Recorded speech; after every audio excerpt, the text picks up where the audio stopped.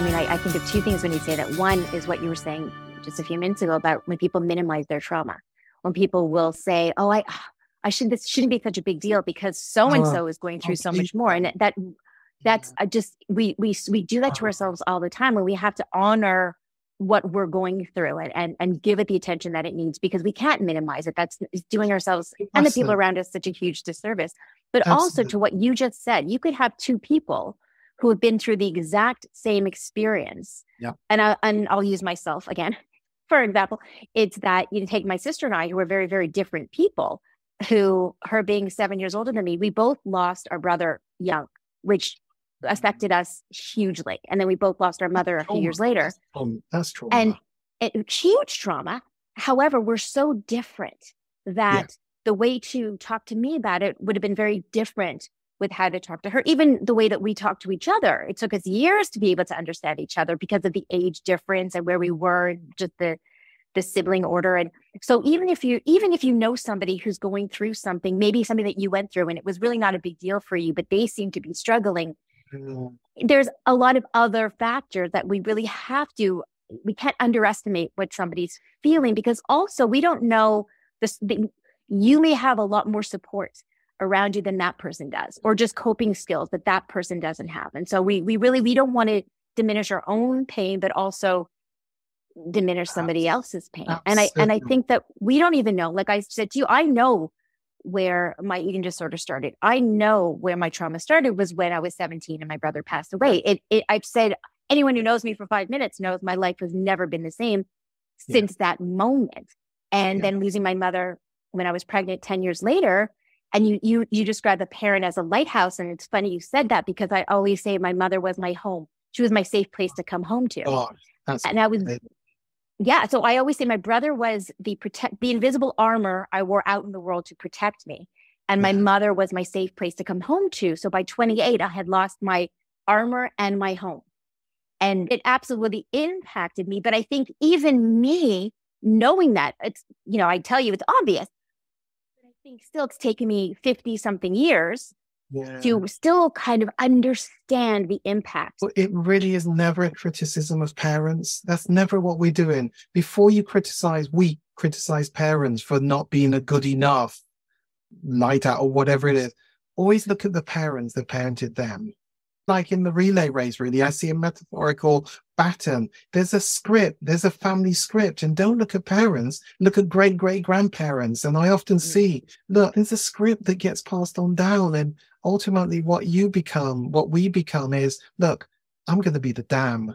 This has got to stop. This is not going to go past me, because we know it gets passed on to the next generation. And the best gift you can give to the next generation, the children, is not to pass on some of the stuff to them.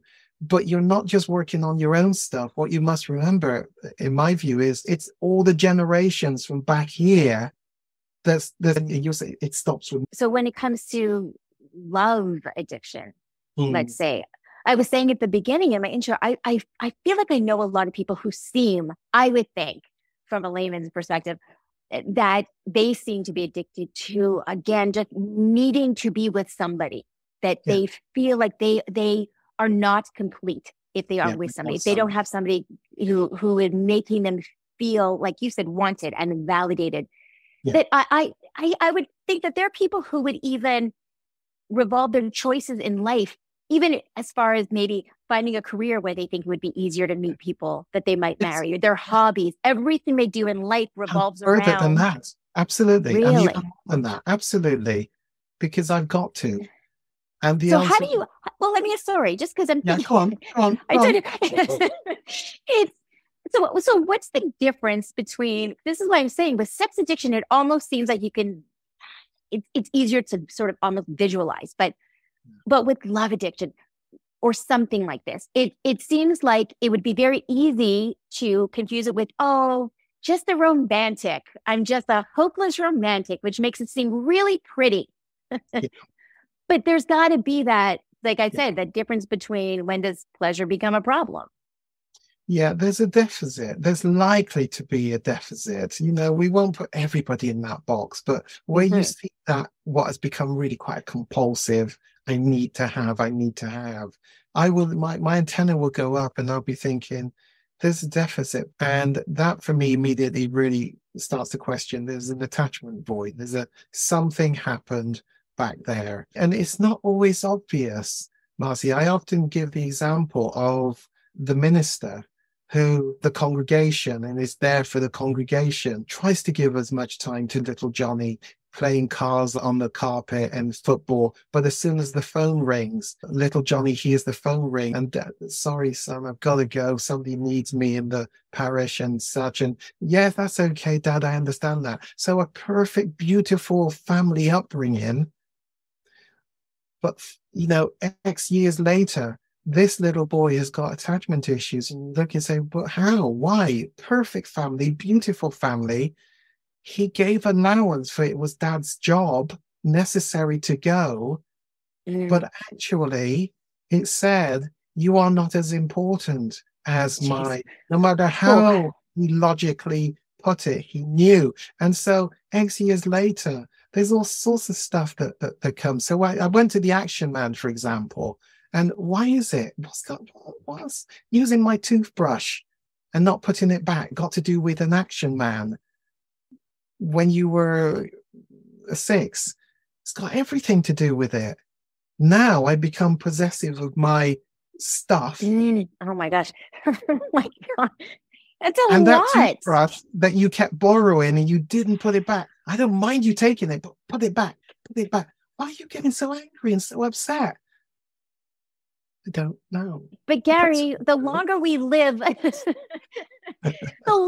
more of these experiences that we have. I mean, it also seems kind of like, that little boy with the father, like he seemed like he did the right thing. He couldn't not help his parishioner. So there was nothing wrong. So then what do we do? How do you keep that from happening? Or once you know it, how do you? You almost can't, Marci, because you don't know how that little boy's brain's going to receive that. Because his twin brother didn't. Right. So it's not a criticism of a dad. But what do you do? What do we do? Life is like, what do we?